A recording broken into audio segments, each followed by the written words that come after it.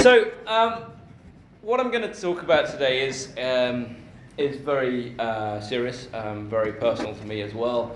But I wonder whether you have ever been in an interview and you've been asked that most difficult question: what is your greatest achievement? That is a really difficult question to answer, isn't it? I actually have to confess, I like interviews. I quite enjoy interviews. I see it as a contest of wills, especially if it doesn't matter too much. It's quite fun. Contest of wills, a way to eloquently answer tricky questions and delicately thread that balance between showing off and not seeming like a braggart. As a Christian, I probably shouldn't be proud of the fact that I can show off quite well, but it's something that can be quite useful. And it's very difficult because this world, it's what we're taught by this world to do, to show off your strengths and to hide your weaknesses and vulnerabilities. We know that this in itself, showing off your strengths, boasting about your strengths and hiding your weakness, has actually created a lot of mental health issues. And that's what I do with in our well-being classes in school. And this is especially true among men. I know it's true among women as well, but it's especially true among men who have been taught all their lives to not show any weakness, not talk about emotional issues. And someone scoffed at the idea that I said, International Women's Day was fairly recently, and I suggested, well, what about International Men's Day? And someone scoffed at the idea. And then I listed all of the ways in which men actually need help. The number of male suicides are 3 out of 4 worldwide, and even higher when it comes to kind of very emotionally repressed societies. So, this is about being vulnerable, and the Bible repeatedly warns us against this thing, this most dangerous of sins, which is pride. In fact, despite society teaching us to and training us to boast and to show off, we still know that there is something very wrong about it. In fact, modern society has taught us to turn it into a bit of an art. I wonder whether you've heard the term humble brag. That's a fairly new term. I went to this. I looked terrible at that award ceremony I went to last night. It's just a little humble brag, you know. I'm having such problems with my second car. It's such a hard time to clean my large house. And there's other ones, like, I don't know whether you've heard this term, virtue signalling. This is much more about companies. Our company has championed and is announcing our new policy on racism, despite the fact that we've never had any racist incidents before or never had any complaints. We are championing the fight against racism and announcing our new policy.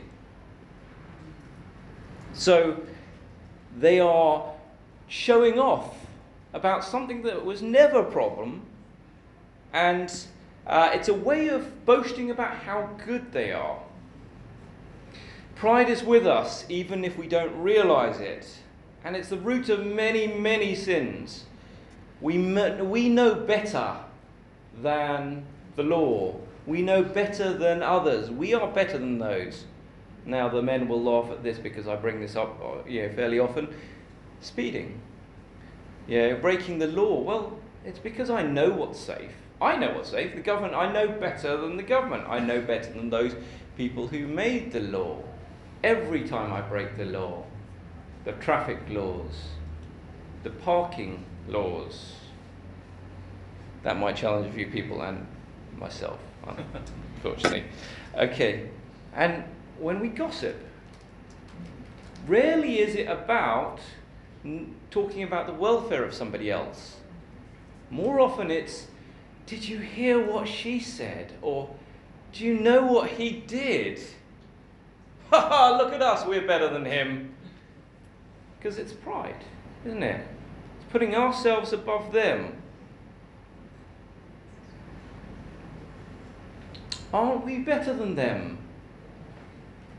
That is at the root of it all. It's just pride. In today's passage, we're going to be looking at this, and alongside it, the dire warnings that Jesus gives that go along with it. So if you've got your Bibles, please turn to Mark chapter 9. We're continuing our series on Mark.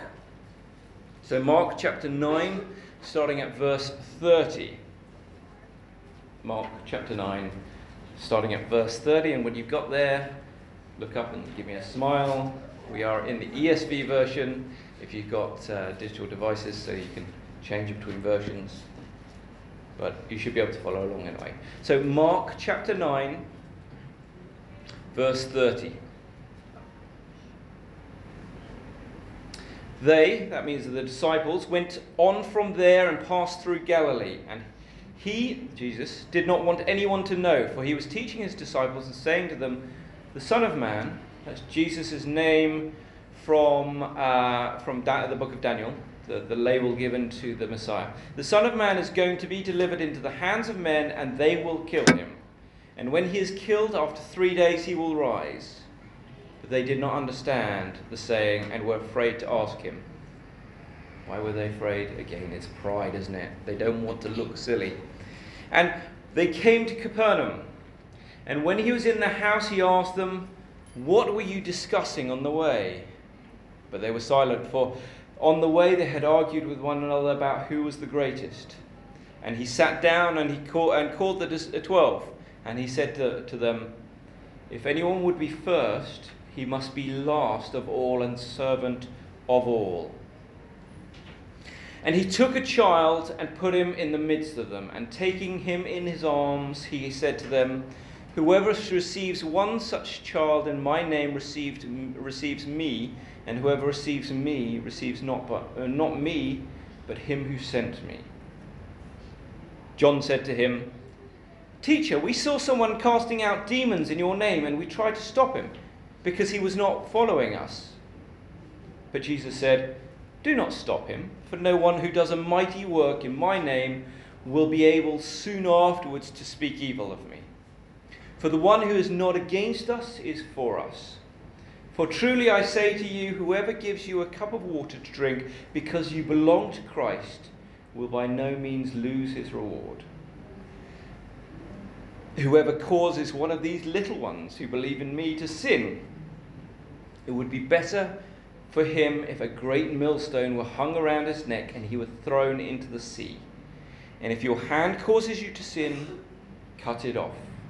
It is better for you to enter life crippled than with 2 hands to go to hell, to the unquenchable fire. And if your foot causes you to sin, cut it off. It is better for you to enter life lame with 2 feet than with 2 feet to be thrown into hell. And if your eye causes you to sin, tear it out.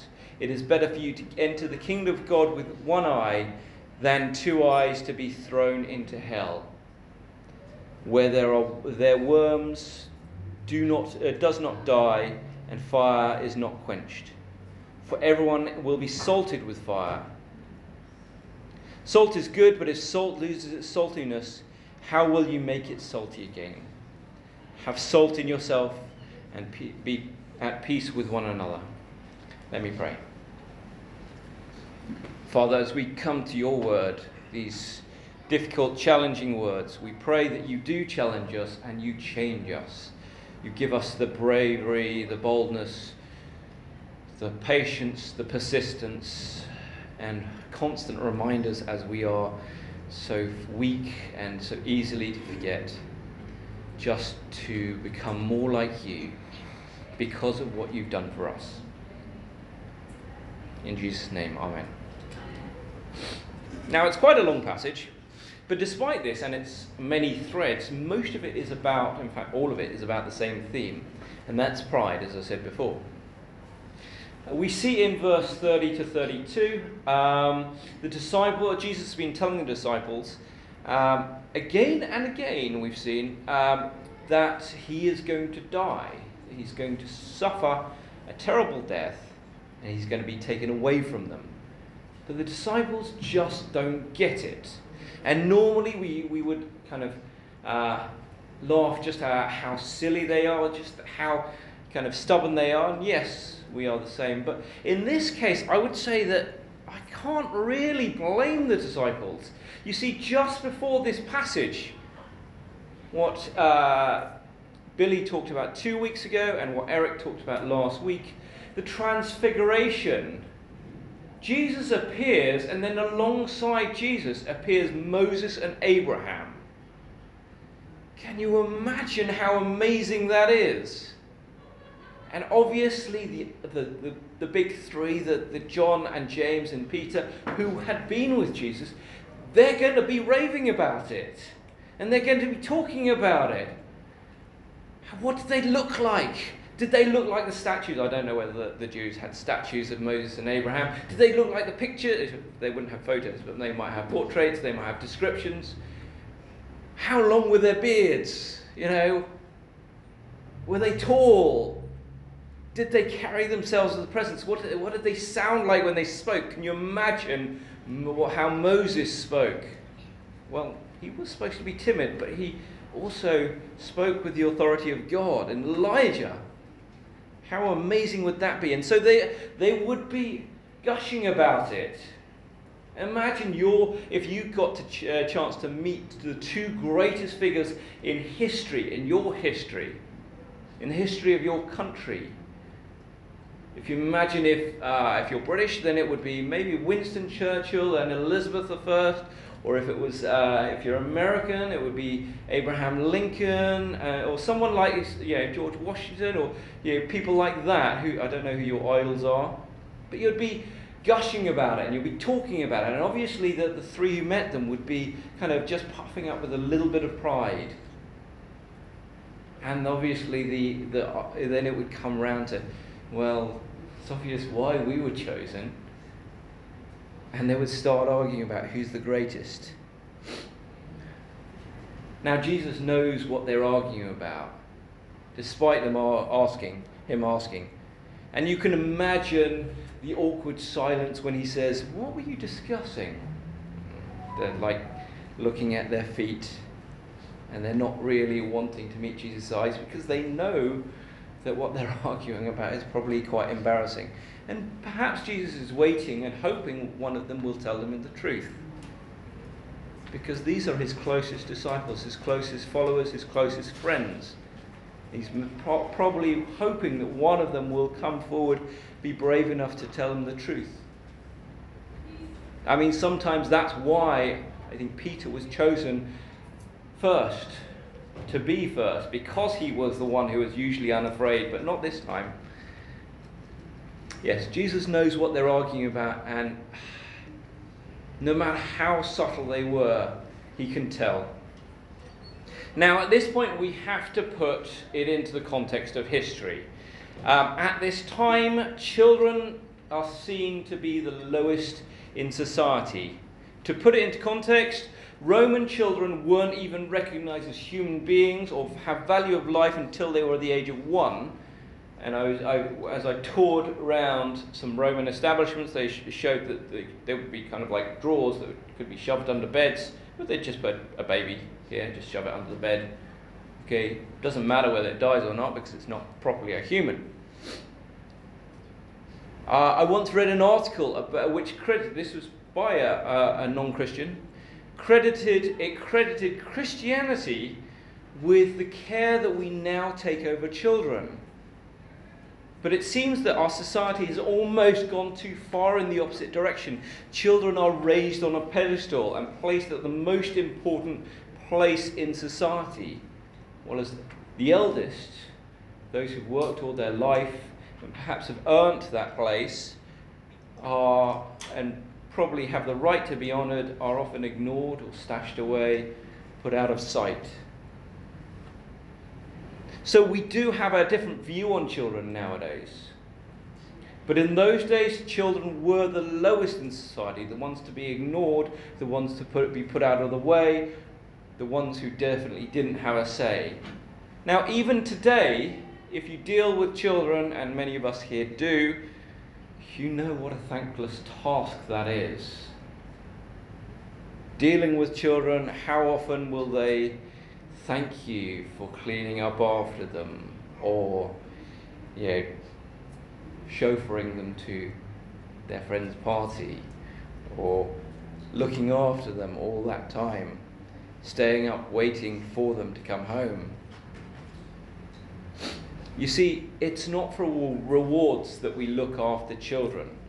It's no accident that many ministers, the first job they're given is to the youth work, because it's humbling work. You have to hone your craft if you want children to listen to you, because they're very, very quick to tell you that they're bored, or if you're talking too slowly, or if you're talking too loudly, or if you look funny, or you smell funny, or they need the toilets, the list goes on. I'm not saying there's not a few scars there. It is a humbling experience, dealing with children, looking after children. It is service. You learn, and I'm sure parents, this is something I'm not sure I could cope with, but the sleepless nights. A few parents are nodding here. The sleepless nights, that is service. Serving children is that humbling experience. And it does away with pride. It helps us to deal with our pride. I've told you before, I had a friend who was incredibly competent and worked in a very high-flying company. But when she had her first child, she kind of fell apart. She had a bit of a mental breakdown just because she couldn't cope with the chaos that child brought.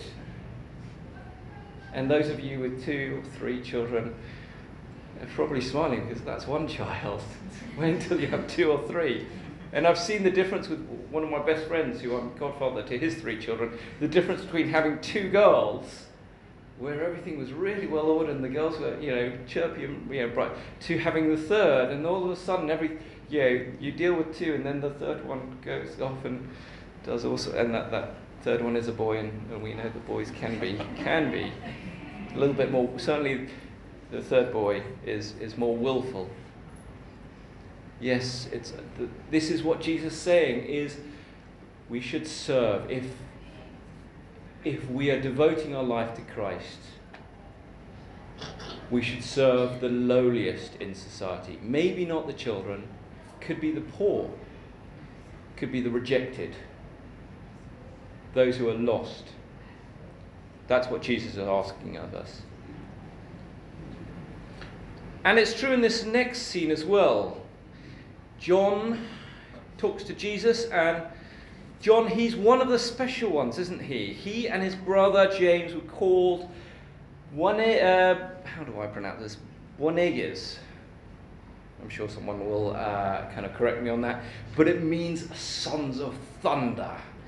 Now that's a brilliant name. I would love that. Maybe if I have children, I'm going to name them Thunder and Lightning or something like that. That would be brilliant. Okay, but never mind about that. But Sons of Thunder, that was their title, not just their name, their title given to them by Jesus. Sons of Thunder. But John comes in and says to Jesus, "Teacher, we saw someone casting out demons in your name, and we tried to stop him because he was not following us." And he gives his motivations away just there, doesn't he? Because he was not following us. It's not about following Jesus, it's about following us. He's not part of our gang. He's not contributing to our glory, making our fame, our power greater. In fact, in some ways he's taking away from them. And that stings John and the disciples, the rest of the disciples. That would have stung, because if you look just earlier in this chapter, the disciples had failed. Reading from verse 17, have a quick look up to verse 17. It says, "Someone from the crowd answered them, Teacher, I brought my son to you, for he has a spirit that makes him mute, and whenever it seizes him, it throws him down, and he foams and grinds his teeth and becomes rigid. So I asked your disciples to cast him out, and they were not able. And that stings, because this other person who is not part of their gang, not part of their crowd, has cast out demons, and they were unable to. So perhaps out of envy, perhaps out of hurt pride, well, definitely out of hurt pride, John is bringing this to Jesus. And how do we react when we see other Christians having the success that we don't? Being able to convert many, being elevated to a higher position. How do we react when we see other churches overpouring with membership, or buying the latest drum kit, guitar, a new auditorium for their church, having all sorts of kind of media set up, video cameras? How do we feel about that? Well, if we listen to Jesus, we should celebrate, because what they're doing is in Jesus' name. Now, there is a difference, obviously, if we have concern for false teaching, but if their success is in declaring the name and glory of Jesus, we should be glad and we should celebrate. Jesus says here, do not stop him, for no one who does a mighty work in my name will be able to soon afterwards speak evil of me. For the one who is not against us is for us. For truly I say to you, whoever gives you a cup of water to drink because you belong to Christ will by no means lose his reward. And so he puts John and his pride, his hurt pride, in his place. So we have to guard our hearts against envy, which at the root of envy and jealousy, that is our pride speaking. It's something that we may not realize, but if we are envious of somebody, if we're jealous of somebody, we have to look at our motivations and realize that usually, almost, in fact, always, it is our pride. And we should definitely measure our reaction when others succeed as Christians. Others succeed in Jesus' name. Now, Jesus ties up the chapter with this very severe warning against hell, because ultimately, that is where pride will take us. If we follow this route of pride, the wide road, it leads to hell. To the many who say we know better, to the many who say we don't need anyone, to the many who say we don't need a saviour, bristling with pride, I don't need a saviour, to the many who will say we'll get there on our own, or I'm okay without your help, I don't need your help. It's often it's pride that gets in the way of them becoming Christians. And it's humility, allowing Jesus to save us, realizing that Jesus died for us, that allows us as Christians to submit to the authority of Christ and admit to our need for a Saviour. And we have to continue to do that. Firstly, to look at the destination of heaven. That is where we're going. That is what we're living for. And how we got there, which is looking back at the cross and coming to our knees and realizing that is how we got there, or that is how we're getting there. It's both, isn't it? How we've got there already, we've had that promise, and how we're getting there in becoming refined. Now, I was warned a few years ago, back in my school in London, when I was running the Christian forum there, the Christian meeting, I was warned by other Christians that I should not mention hell. But if we're following that well-known phrase, what would Jesus do? It's very unbiblical, isn't it? See, Jesus is very clear here. That is the other destination. I went for a walk with Eric this week, and he asked me, what is my view on hell? We had a nice Isla-Dang is great for walking around, by the way. And in between they've got all of these little sculptures and these little fountains. I wish it was just cool enough most of the time just to go and sit by the fountains, but unfortunately not. And there's mosquitoes. But Isla-Dang is amazing for walking around, and Eric and I went for a walk this week and discussing things. Nice light topics like hell. So Eric asked me the obvious question, because I've been challenged, slightly differing on views on some things, but he asked me what my opinion on hell was. Now, there's not that much about what hell looks like in the Bible, and at the end of the day, it doesn't matter.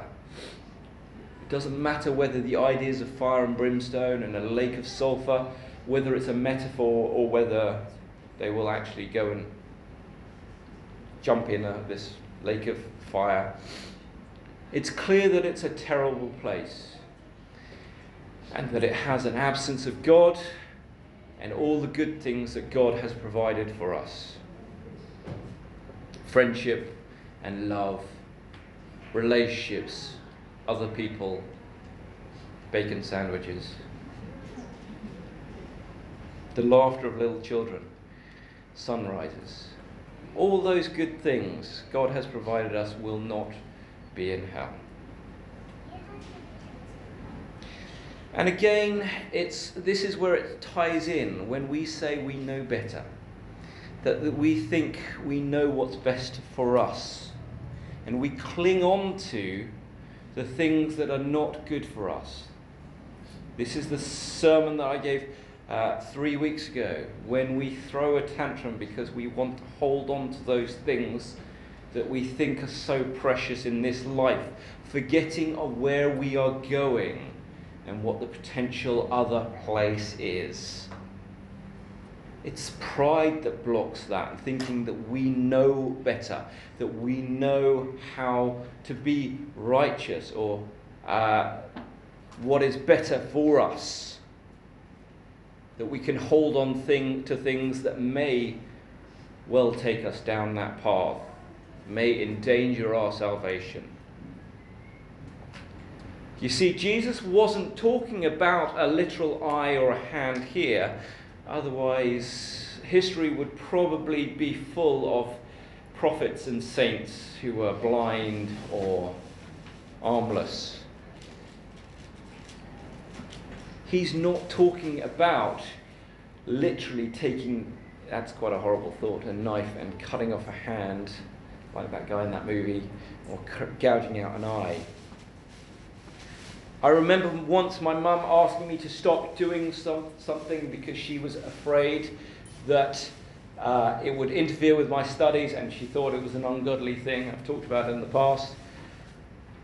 Yes, it did get in the way of my studies. Yes, it was something that was very important to me. At the time, I actually thought, this is something I'm really good at. This is something that makes me who I am. This is part of me. I wonder whether you recognize that statement, either in yourself or you've heard it in others. This is part of who you are. This is part of who I am. This thing defines me. And increasingly, we hear that in people. It could be their job, or the way they flirt with people, their character. We know we hear it about people in their sexuality. They get very aggressive. This is who I am.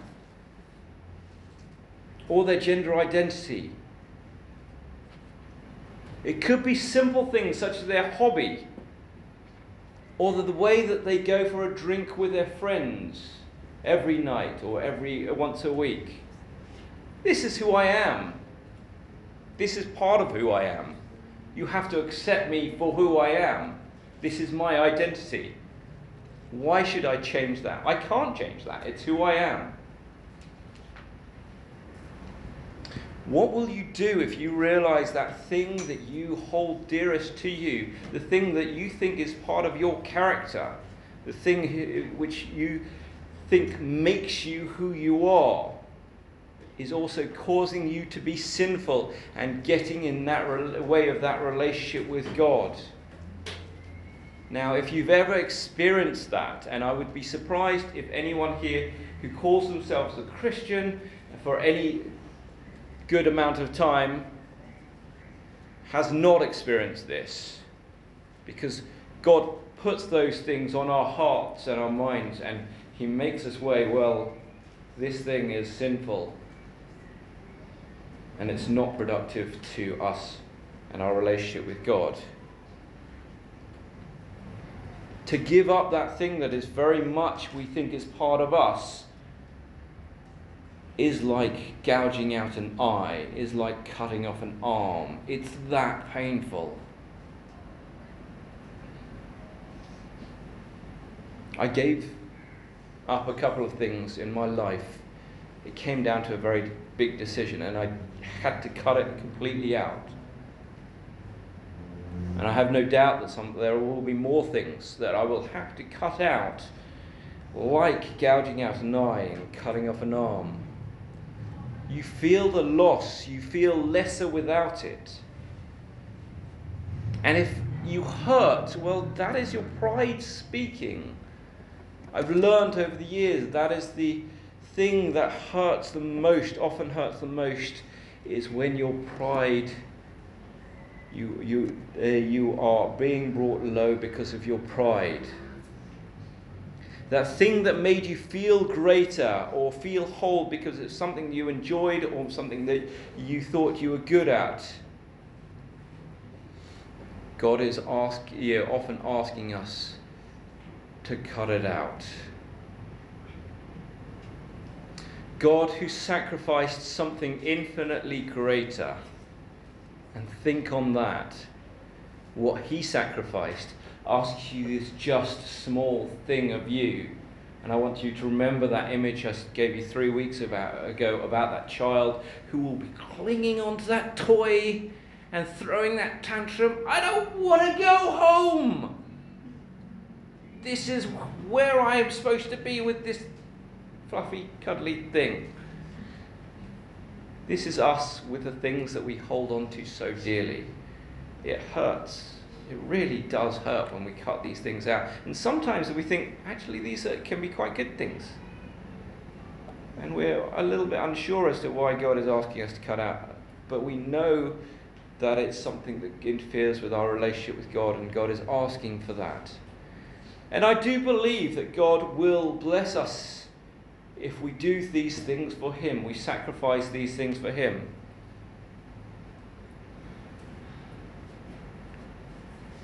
Not in the way that prosperity gospel says we're going to be blessed with riches and wealth and happiness. But God will put things in place in return if we choose to sacrifice these things for him. But even if he didn't, in the long run, we have the most important blessings. We have eternal life. An eternal life with him. An eternal life adopted into his family and into this family. So, my final statements are: be warned about pride. The Christian life that God calls you to is one of service. Be warned about pride. Celebrate the achievements and successes of our brothers and sisters. And if we are jealous or envious, look at our own motivations. Be warned about pride. Be prepared for God to ask you to give up what you hold most dear. The thing that you think is part of who you are that makes you special. God could ask you to give that up, because nothing should come before God. Bringing low that pride that is the most painful thing being brought low by pride can be and will be the most painful thing you will do in your whole life.